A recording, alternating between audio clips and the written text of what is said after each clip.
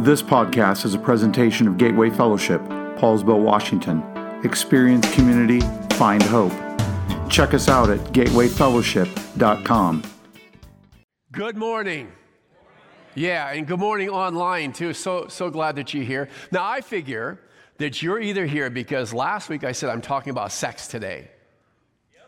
Yep. Okay, see, there we go right there. So that's good. So let's just get the elephant out of the room. Everybody say sex. Okay, that's what we're talking about today. And so I mentioned that because also on the top of your worksheet is just a little note to parents that you are the ones that make the best choice if your students should be younger kids in today or online. So going to be talking about things that you can deem if they're appropriate for your students. So, but we need to talk about it. I really think we do, because we're in this series called Truth Matters, and where you get your truth matters. And there's a lot of quote-unquote truth about sex being promoted today that is not a biblical view. And we're going to talk about that in just a few moments. But next week, we're going to be wrapping up the series. Actually, we're wrapping up in 2 weeks with something special I want to tell you about. But next week, we'll be talking about how do we help our students? How do we help our younger students and older students navigate this world with so much coming at them that is in opposition to a biblical worldview? So we're going to be talking about that. And here's what I will say. I don't think it will start with where some think it starts. So I'll just leave you with that. So that's next week. It starts in a particular area, and we'll talk about it next Sunday.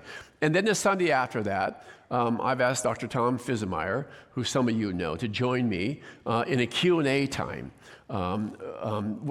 addressing questions that you have regarding the series. So it might be issues of life, pro-life, we talked about that last week, might be issues of sexuality that we're talking about today, or maybe parenting or whatever issue, biblical worldview. And so 2 weeks from today, we'll be addressing questions that you have. So the number is on the screen, 360-209-8040. Mario just talked about that. And if you text the keyword questions in, you'll get a form back to submit your questions. So we'll likely have to take them and kind of clump them together so we kind of hit all the themes and so on. But so questions also on your worksheet, the QR code there, if you just aim your little camera on your phone at it, it will bring up the website too. So you can do that at any time in the next week or so. And that's going to be a good Sunday. So, all right, are you ready to talk about sex? Okay, a couple rules as we go along. No fair for any guy to, if you're sitting beside your wife, to kind of elbow her. You can't do that during this talk, okay? So that's illegal from here on out, all right? And for the most part, everyone always kind of looks straight ahead, and it gets really, really quiet. But I don't actually mind amen every now and then. Okay, well, every now and then. Thank you very much. So, all right, here's an apple. You probably saw that. So an apple, and here's what I'd like for you to do. I didn't provide you a doodle space on your sheet this time, but just think about the apple for just a moment. And how would you describe this apple? Shiny? Red? Is what? Delicious. Good job. Yeah, it's all of those things, right? It's actually a pretty nice apple. And so some of us describe it as delicious. Some of us go like, I don't do apples, right? Because you had a bad experience with an apple, or too many apples maybe, see? And so you go, nah, no apple. Some of us go like an apple a day keeps the, yeah. And so what we do is go, hey, the apple pie works, right? So apple pie every day keeps the doctor away. I don't know, but we look at this apple through the lens of our experience. Think about that for just a moment, because before we talk about sex in just a few minutes, I want to again talk about the absolute necessity to talk about these issues through a biblical worldview. And so we'll talk a little more about that. But we look at this apple and we either go, it's good or it's bad based on our experiences. It's the lens that we look through that determines our beliefs and our values, and that's the point. So if we've had a bad experience with an apple, maybe you bit into it and you bit a great big juicy worm, right? Have you? And you go like, I will never eat an apple again because of that. I read a story this past week, or just I think yesterday, of a gal who picked up, I think it was a bag of chips in the store, and there was a little hole and a snake popped out. Now, just tell me, are you ever going to buy a bag of chips again? No, never, never. Anyway, so, the lens you look at this apple, or the lens you look through, really in all of life, it may be good, it may be bad. But what is true about the apple is true with our life. The lens that we look through determines our belief and our values. And we tend to look at life, and we tend humanly to determine our beliefs and our values based on our experience. So if we've had a good experience, it can look good. If we've had a bad experience, it can look bad. So we've talked about the absolute necessity to have a lens that looks at the world through the Bible, what the Bible says. It's interesting to me that in a Barna study many years ago, 57% of Americans said that awareness of what is right or wrong, just listen to this, that awareness of what is right or wrong is a matter of personal experience. Did you get that? 57% of Americans said that what is right or wrong is really based on my experience. So as I look at the apple, right, I had a good experience, had a bad experience. It's a good apple, it's a bad apple. It's how we look at life, 57% anyway. My personal experience dictates what's true or not true. If I ask you what's wrong with that, you would have a really, really good answer, because what it means then is like your experience determines truth or my experience determines truth. And if we live that way, we're going to have a huge problem.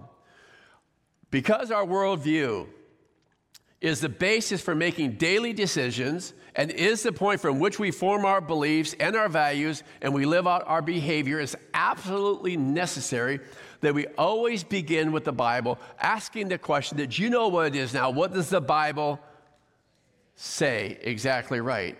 And it's absolutely necessary for you and I to have a biblical worldview, because it's the Bible that guides us through life and through these difficult topics and life choices that we are presented with now each and every day. The Bible is our guide. Now, those of you from California,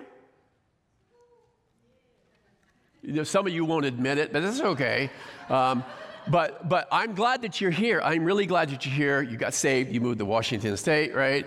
And so here you are. But I've made not very many trips actually. Some down south there to California. One trip, we were warned about something.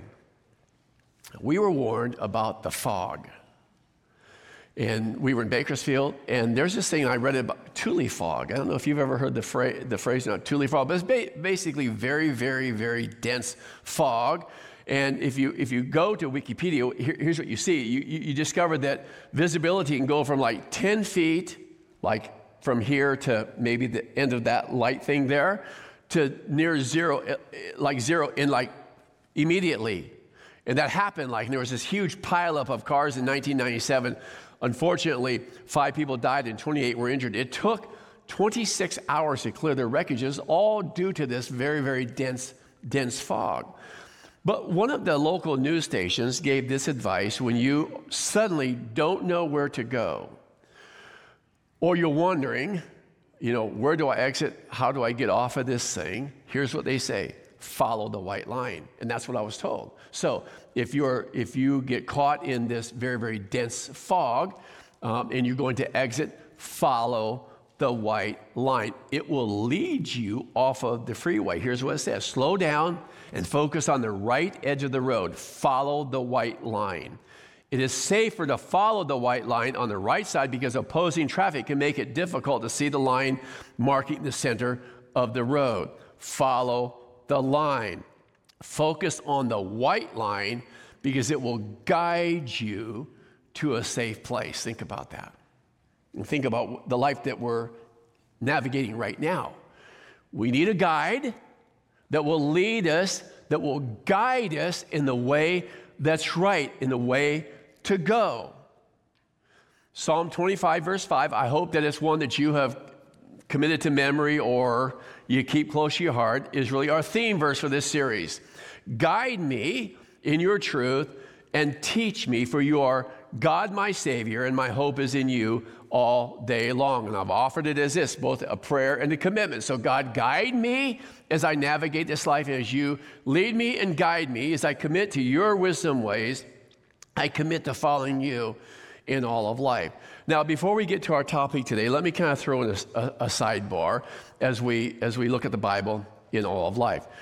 We have to read the Bible understanding the difference between descriptive and prescriptive. What do I mean?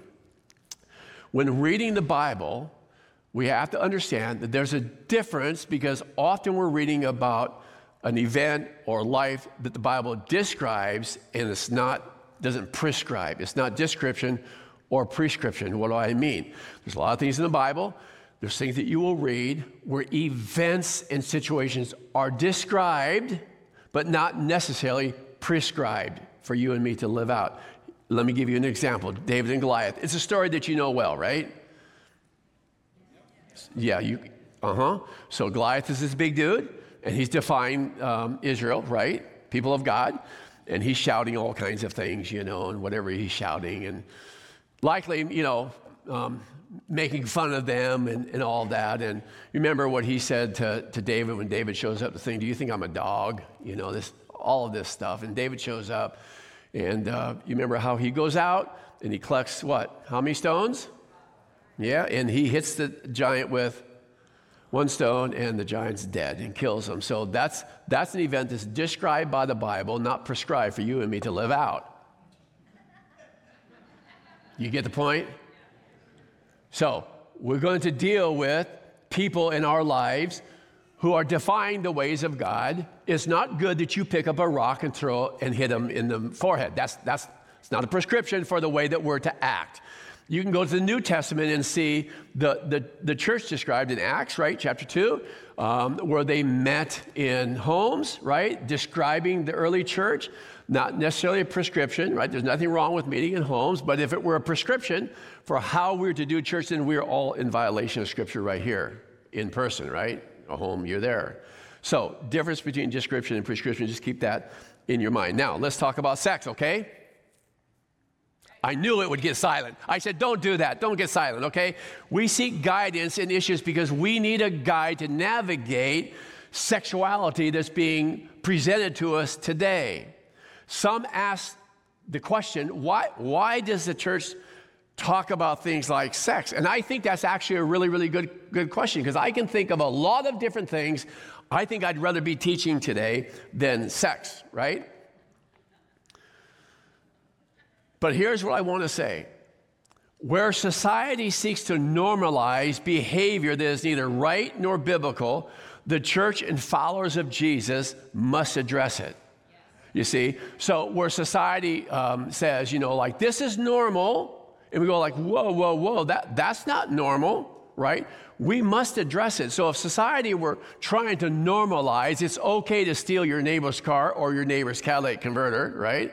And saying that's okay, we go like, And the Bible, we're going to read this verse, actually speaks about thievery and so on like that, or we know that. It's wrong to do. But where society tries to normalize behavior, and certainly the whole area of sexuality, things are in opposition to the Bible, are seeking to be normalized in our culture today, we must stand firm on the Word of God. But how we do so is critical. Society is attempting to normalize sexuality that is clearly outside biblical principles and what is right and good for society. Now, I believe that parents have the main responsibility to be talking more about that next week, to teach your children a godly view of sex. But the church is to join you in teaching biblical values, not popular ones. There's a difference. If mom, dad, depending on if you're doing this thing alone, if you're not teaching your kids, or you're not exposing them to biblical principles on sexuality, society will. Media will. Social media will. Their friends at school will. They'll teach influences. They'll teach sexuality that is outside of what the Bible says. And so we'll be talking more about helping our kids navigate next week. So where does our thinking on sex begin? I think that you would respond by saying it has to begin with the Bible. It certainly doesn't begin with man's view of sexuality. It can't. We can see the results of man's thinking today. If you're just following the news or you're just following social media at all, you can see where it's going. We'll talk about that in just a moment. It has to begin with the Bible. And what does the Bible say? And the Bible, I believe, has much to say.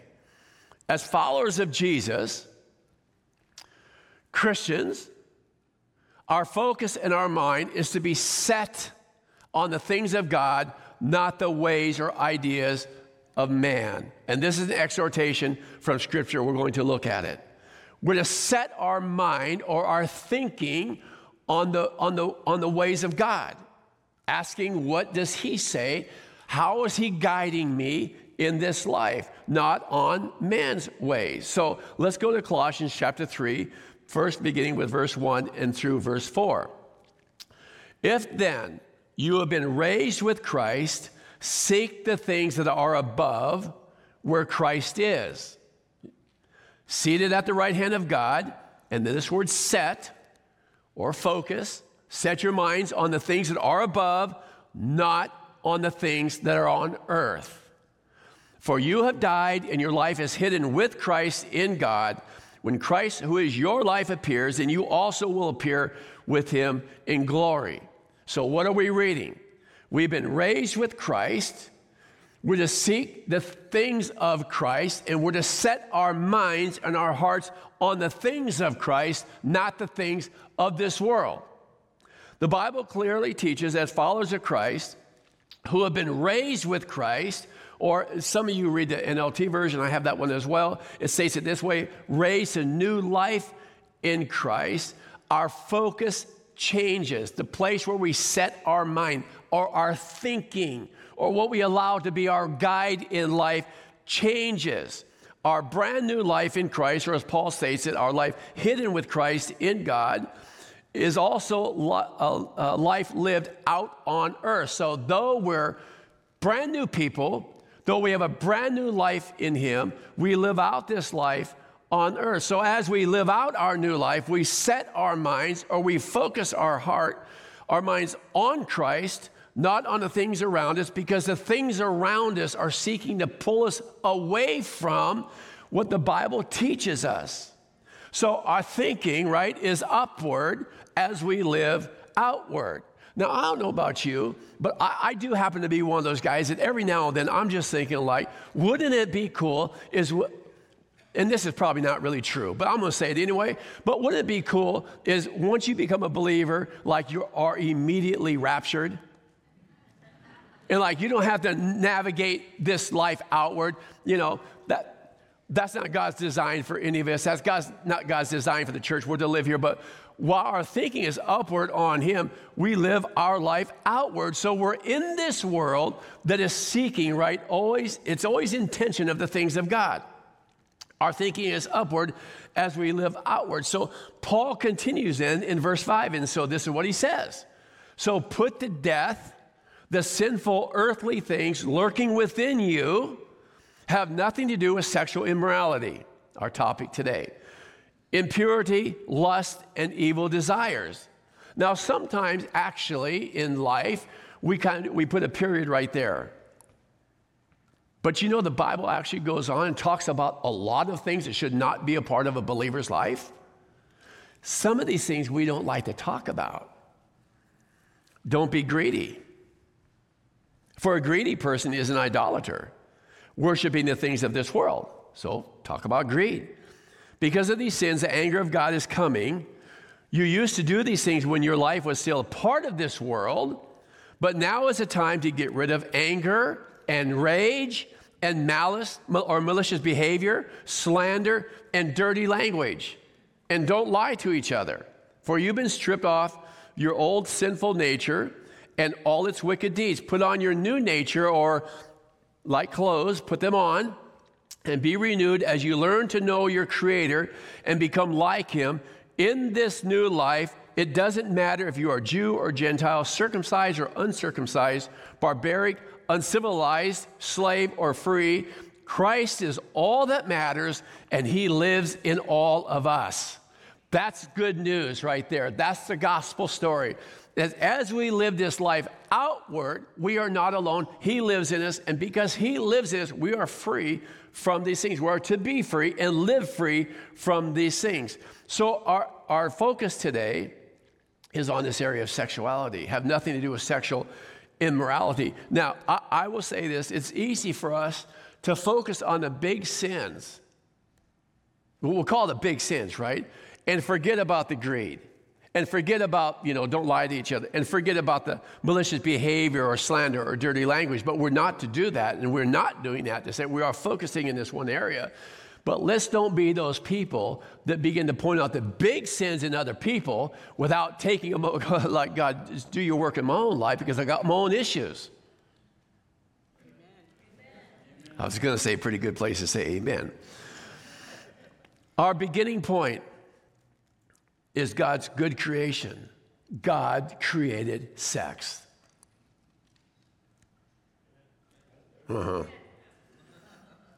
God created sex. And what God creates is good. Always good. God created sex. Sex is one of God's good gifts to be experienced within the marriage relationship of a husband, a man, and a wife, a woman. God created sex to be experienced within the marriage relationship. Let me say something I didn't say last gathering, and maybe I should have. It doesn't matter to me how a person is born, what your view on that is. For some people, they might be born this way or that way, or with this inclination or that inclination. It doesn't really matter to me how a person is born. God says, look, this is how you live out your life. And in the area of sexuality, this is how you live it out. And I establish the boundaries of how you live out your sexual life.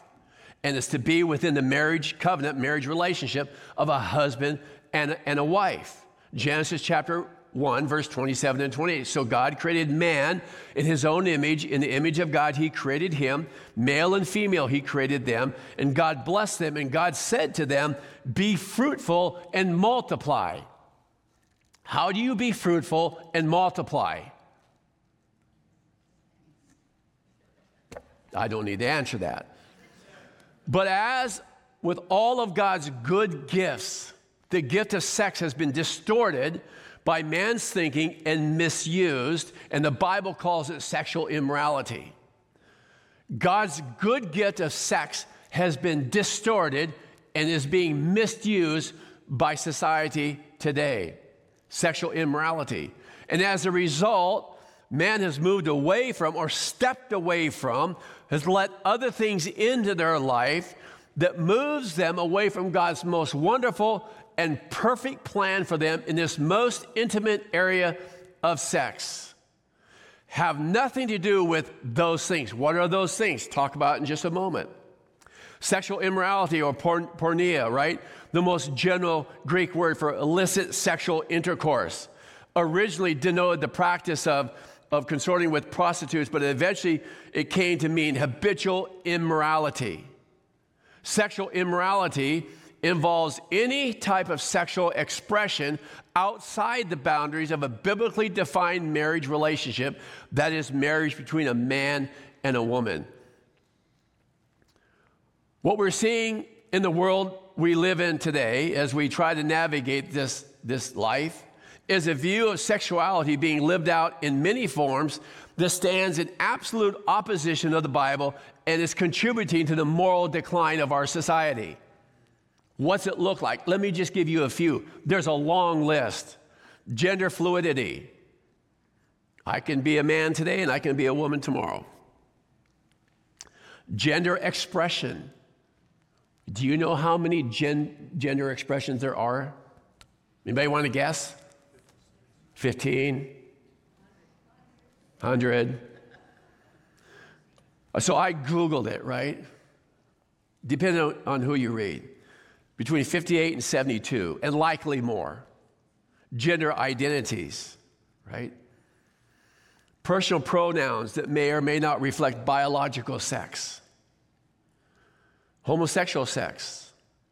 Or have you heard of intergenerational sex? And some of you are going like, did I just hear him say that? One author spoke to the controversy over intergenerational sex. I'm thinking, controversy? And the list could go on and on. And as a result, more and more people are settling for sexuality far below God's design and purpose and in ways that are dishonoring of God. Remember, sex is God's good gift to a man and a woman in a marriage relationship. But many are settling for a life of sexuality far below God's good purpose for you and for me. In 2019, we wrote a public statement on biblical sexuality, Gateway's public statement that I want to just share with you today. As followers of Jesus, the Bible calls us to uphold biblical standards in all of life. In matters of sexuality, Gateway affirms a biblical view of sexuality in all human relationships. Gateway believes the Bible speaks clearly to the area of sexuality and that matters of faith and conduct must be evaluated on the basis of Scripture, which we believe to be the infallible Word of God. Sexual relationships inconsistent with biblical guidelines are to be viewed as unscriptural and therefore not condoned or affirmed. These include adultery, fornication or sex before marriage, homosexual relationships, polygamy, pedophilia, bestiality, incest, pornography, polyamorism, transgenderism, and same-sex marriage, prostitution, and voyeurism. And I suppose there's probably more we could add. Gateway welcomes all people and treats with respect, compassion, and sensitivity those involved in relationships inconsistent with the Bible. We are commanded to love all people and endeavor to do so as best we can, following the example of Jesus while leaving the final judgment to God. End of that statement. Now, it's important for us to deal with something, I think, and at least have clarity and understanding on the difference between acting out and the temptation or the urges to act out in these areas. Because someone's going to like, whoa, you just read a list. And it's important to make the distinction between sexual behavior such as homosexuality or the temptations or inclination towards same-sex relationships and temptation.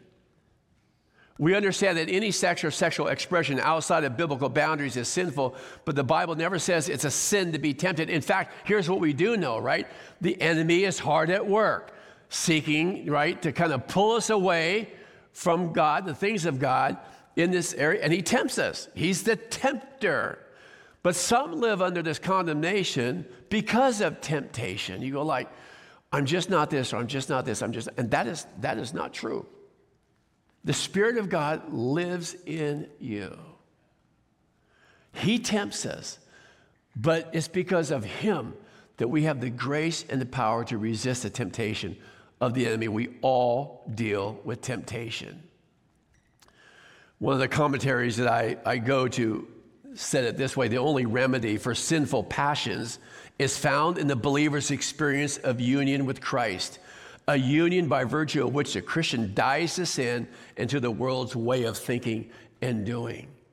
So it's a good pause maybe to just think about where we are in our relationship with Jesus. Have we made that commitment to him? Is he our Lord and Savior? Because that is the only remedy, the gospel story that we are all about sharing. It's the only remedy to the sinful passions that believers can experience. It's the only passion, or the only remedy is our union with Christ. So, our hope is in Jesus. Amen. So, where do we land on the issue of sexuality? What do we do? What about those who are dealing with sexual temptation that falls outside of biblical guidelines. Well, I just want to remind you of our 3 C's. I think that have helped guide us throughout this series. Biblical clarity, right? So we want to understand, what does the Bible say? That's the center of our worldview. What's the Bible say? Biblical clarity, biblical conviction. And once I know what the Bible says and I stand on the Word of God, but I do so with biblical compassion as well. That's the way that we live out. So let me walk us through our beliefs, our values, and our behavior as we consider this area of sexuality from the Bible. So you remember our world view, right? Our circle that begins with, what does the Bible say? And then what about my beliefs? How are my beliefs formed by what the Bible says? Here we go. Number 1, I believe I'm a new person. My life is hidden in Christ. I am safe and secure with Him. The enemy cannot drag you away. I am safe and secure with Him. I believe sex is a gift to us from God and to be experienced within the boundaries established by God. That's what I've mentioned before.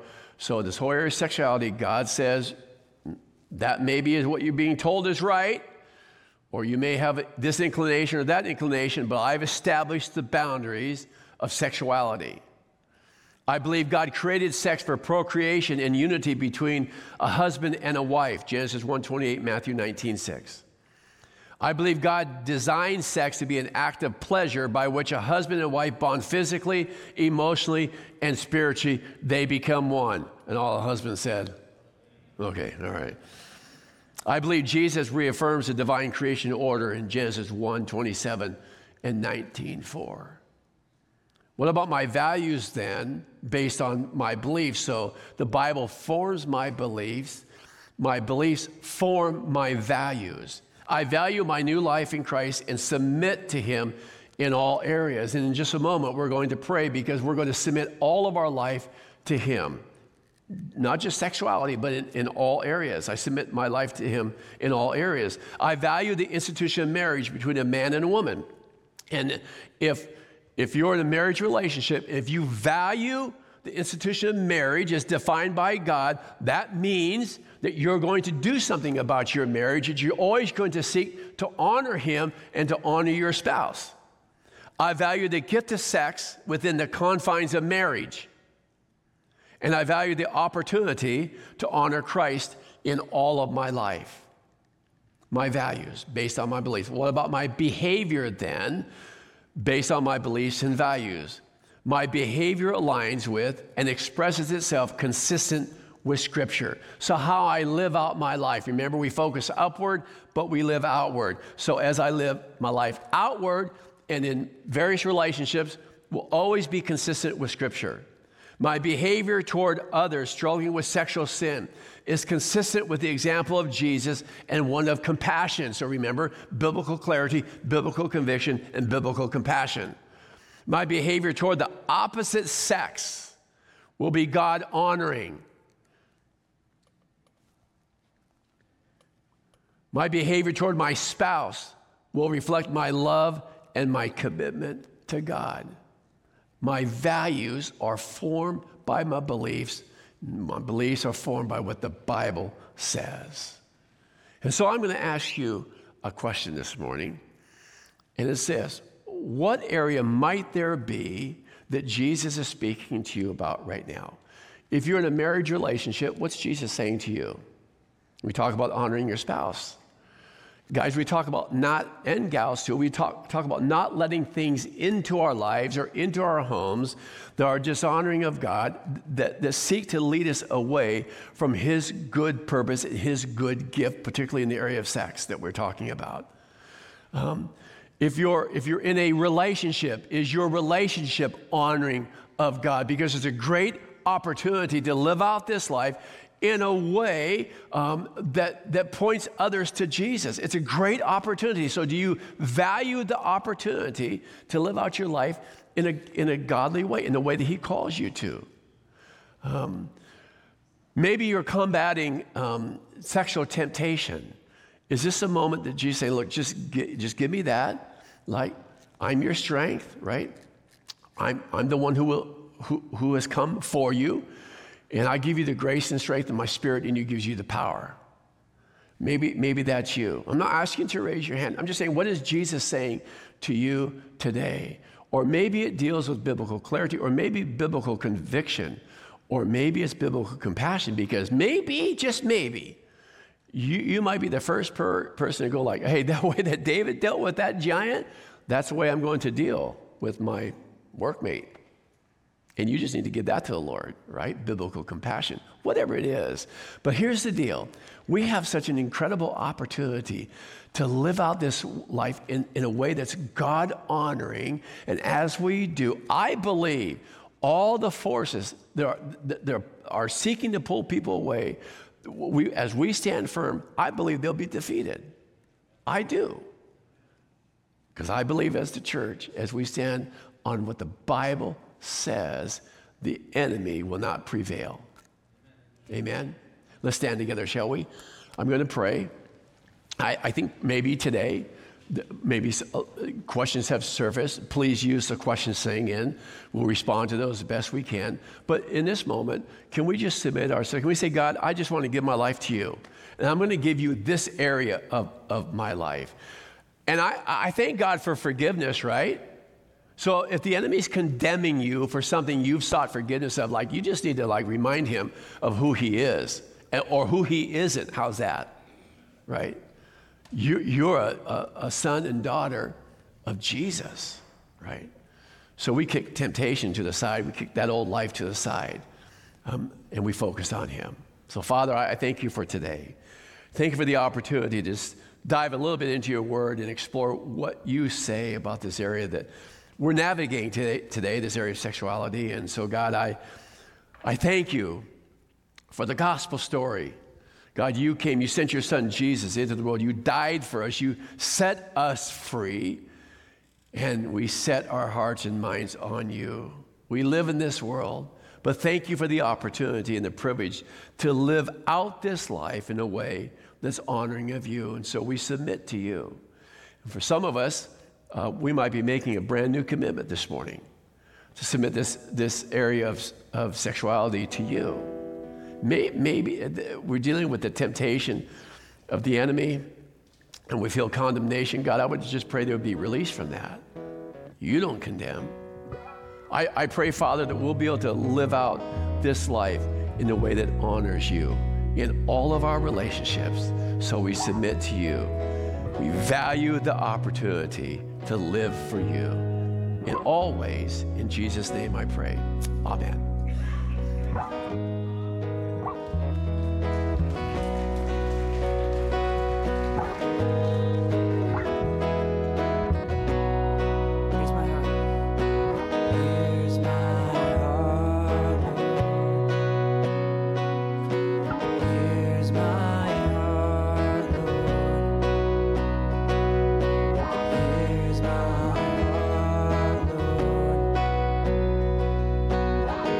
Speak